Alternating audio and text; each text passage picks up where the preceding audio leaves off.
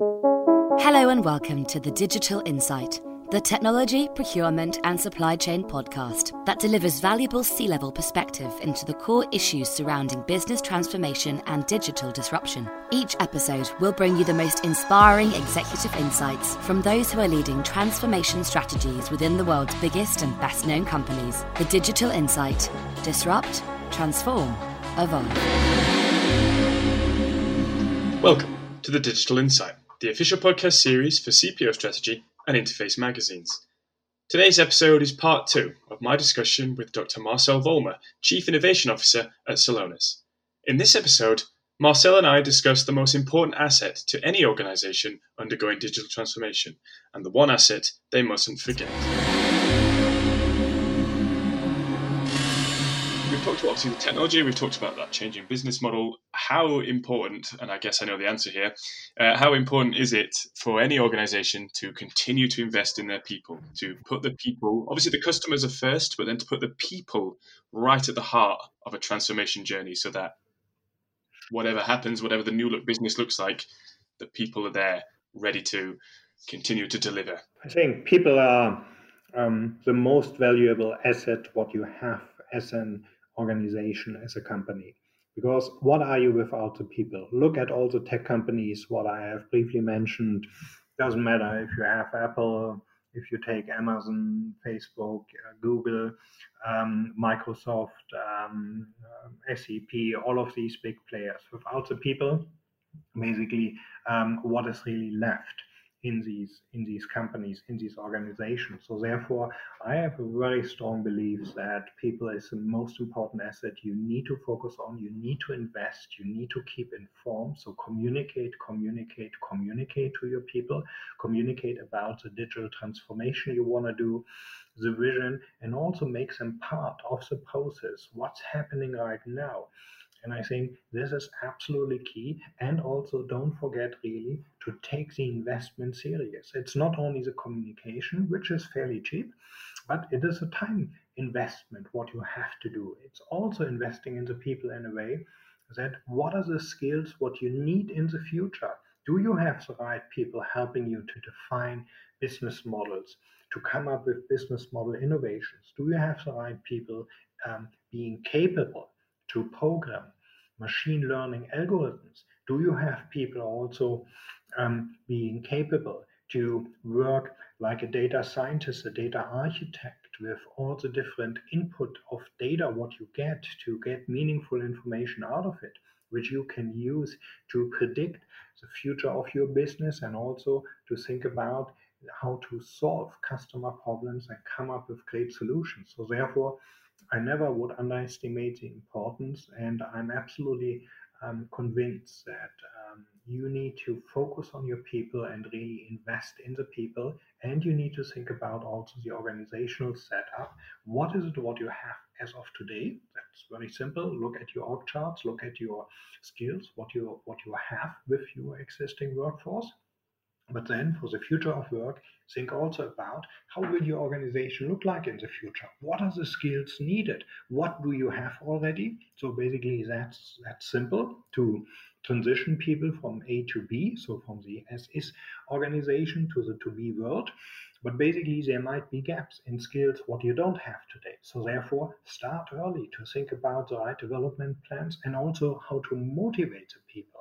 So the right leadership is needed to bring the people to the next level and also make them part of the journey. So that's what I believe and what I have seen, what successful companies are doing, how you can transform. I've seen it by myself by really aligning with the people in the procurement organization prior to the move in the cloud, prior to the move of the acquisition of Ariba, Fieldglass, Concur, the market leaders in the cloud, to run source to pay.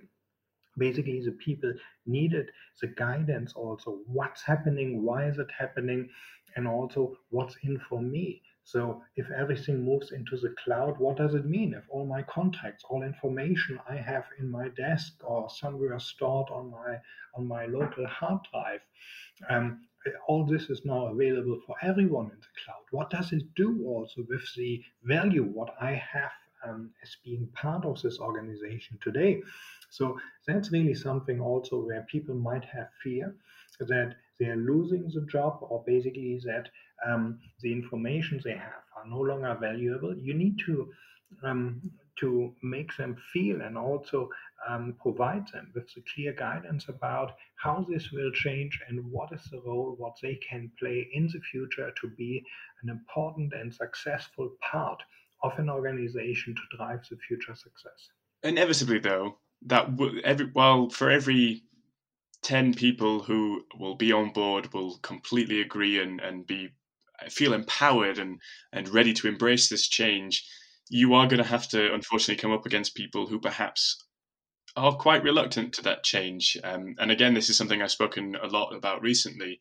What do you do in those situations? How do you try and you're not obviously going to force people to change, but how would you try and overcome those frictions and those reluctances, just so that in a way that serves both the people and the organization as best as possible? Absolutely. Not everyone likes change. I would even say the majority of the people are not really change affine. So it is not that they would say, wow, I like to change and really start over with different ideas and in a different role. Definitely not. So at least this is not my experience, and it's not the experience what I got from all the leaders I have talked to by driving digital transformation and really doing really large transformational projects like establishing shared services within SAP, doing a post-merger integration at DHL into Deutsche Post, or basically also transforming a procurement function, transforming supply chain operations, and much more different organizational changes. What I have seen, and a big majority also of integrations on the SAP side. SAP acquired for more than 40 billion companies, and I was the integration lead for some of them. So this is really something also where you need to think about, hey, what's happening with the people? What is it really from an organizational, from a company perspective? What do you need? And also, what is the willingness? What is also possible on the people's side to do as a change? And you will be surprised. Sometimes people really go and feel very comfortable and say, wow, I was kind of bored in my job. I didn't see really development opportunities anymore. And big thanks that you are coming up now and really making a big change, going from regional procurement functions, for example, into a global category management setup, overseeing global markets, working on a different level with suppliers, driving supplier innovations, or focusing in a new way on risk management based on a much broader set of data making available, or working optimizing your processes with process mining, a technology where you get full visibility in all the different aspects of the processes, where you really see in a kind of traffic light color approach, green, yellow, red, what are areas where you might have supply chain risk, what are areas where you are not fast enough paying suppliers, or where you might see that workflows are not running smoothly, or changes are coming in which you need to react on. And I think that you might be surprised what you see on the positive side, but I also agree on what you said about not everyone is willing to change, and not everyone feels comfortable, even if you explain it, even if you provide a vision. I absolutely agree on that. And you need to find a way also what to do with the people. And probably also there's a time when you see, oh, the organizational function is entirely changing. So probably not everyone can be part of that journey in the future. So as people are really also a highly valuable resource in your organization, and they might have great experience, why not thinking about another position without your organization, so outside the organization you are in? So this might be an option what you also have, and what might be an idea. And if it's really not possible to think about something, you need to see what are the agreements, what you can do, how can you do a change in a fair way with your organization, considering the the employee representatives, unions, social partners, what you have, especially in Europe. That's a hot topic, but also in other areas in the world. What is the change? What you need to do? What you can do? And then to define your roadmap accordingly, also by focusing on the people. And looking at the people again, obviously.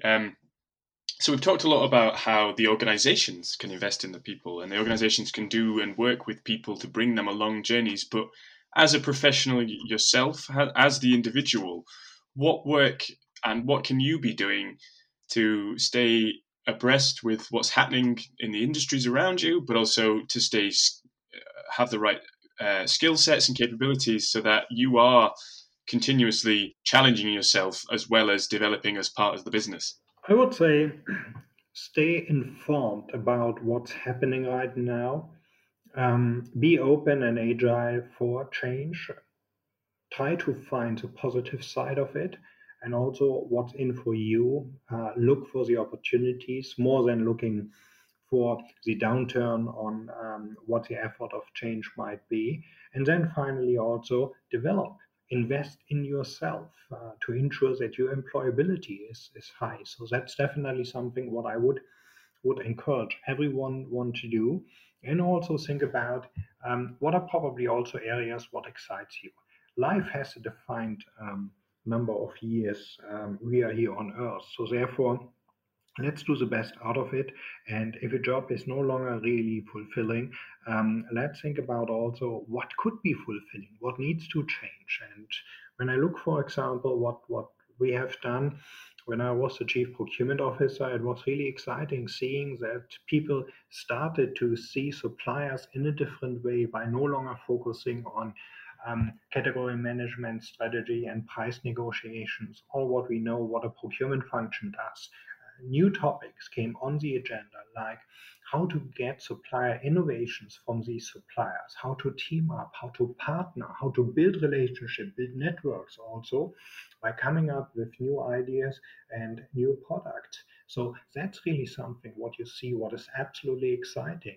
Seeing new technologies on the server side, so the computing power, what you have, combining that with the development need what a large company like SAP, for example, has, or what a company like Celonis is doing by looking inside what you can do and how you can bring the different parties together to really develop something new. Some people are getting excited of it, but I also agree, not everyone might be as excited and not everyone wants to be part of that journey. But you as a leader, you are also asked really to provide the vision, and that's something also where I like the example. You can tell the people build a large ship because we want to go to the ocean, or you can also explain what it means to get a feeling about what beyond the horizon comes up, what new opportunities appear, and also to get a feeling about what the ocean is. And I think it's not tough to guess what is a much stronger motivation, what you can raise in the people, besides just giving them clear direction and asking them for doing a change. Looking at people then, you touched upon the workforces of the future and sort of preparing and developing and creating a business model and sort of processes that will prepare and ready people for the newer ways of working and the different outlet, the different approach to the businesses moving forward. One thing that I'd like to explore as well is the sort of change in workforce in terms of I spoke to a recruitment consultant recently, and he talked about how the sort of current generations and the next generations of workers are approaching it differently in the sense that they're not they don't go into roles and sort of sit still and say, this is what I'm going to be doing for the rest of my life. They will go in for short-term sort of roles and then move on. How does that impact the way that businesses have to sort of be ready and prepare for this sort of workforce compared to the people that perhaps would start at a business and retire at that business? I think it's absolutely important that you really understand also the different generations working for you. You might be in a situation that when you look at the full spectrum, that 4 generations are currently in your organization right now. So baby boomers are still around. So you have generation X, Y, generation Z.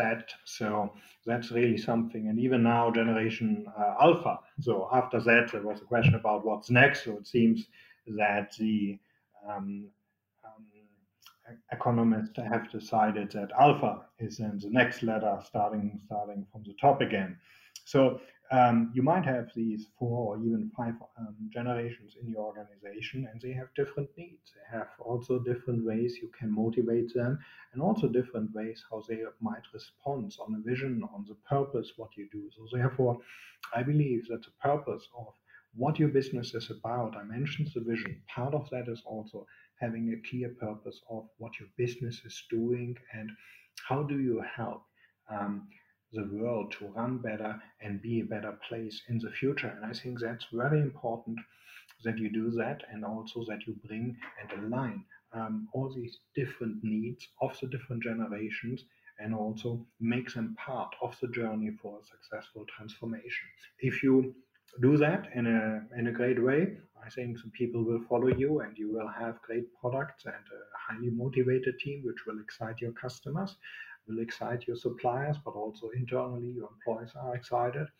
I think that's the best case what you can have. And I guess my final question is a question that I ask everybody, in the sense that if you could give one piece of advice, something that you yourself may have wished you could have heard back when you were starting out your career or in certain roles, but to somebody, whether it's an executive, whether it's just an organization as a whole, embarking on a transformation journey, what would be one piece of advice you'd give them? While it doesn't necessarily guarantee success, it will at least point them in the right direction and help them, because as we've discussed, and as you no doubt are aware, it's incredibly complex. There's so much things to consider. There's so many shifting plates all happening at once. Yeah. So what would one piece of advice be? For digital transformation, I definitely would suggest starting with your vision, the purpose, which is absolutely key, and also explains why you do a change, and then focus on your customers with the right processes in place, the right structure, supporting it, bringing your people in alignment to the customer needs.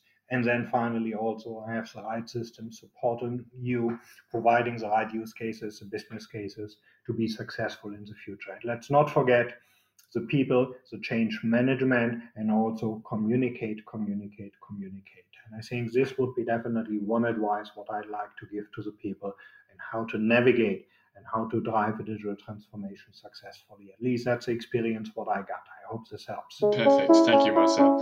Thank you for listening to the Digital Insight Podcast in association with the Interface.net and CPOstrategy.com. The Digital Insight is brought to you by B2E Media Limited. We hope you enjoyed this episode. Please remember to subscribe, rate and review. And don't forget to check out our podcast archive at www.b2e-media.com/The Digital Insight.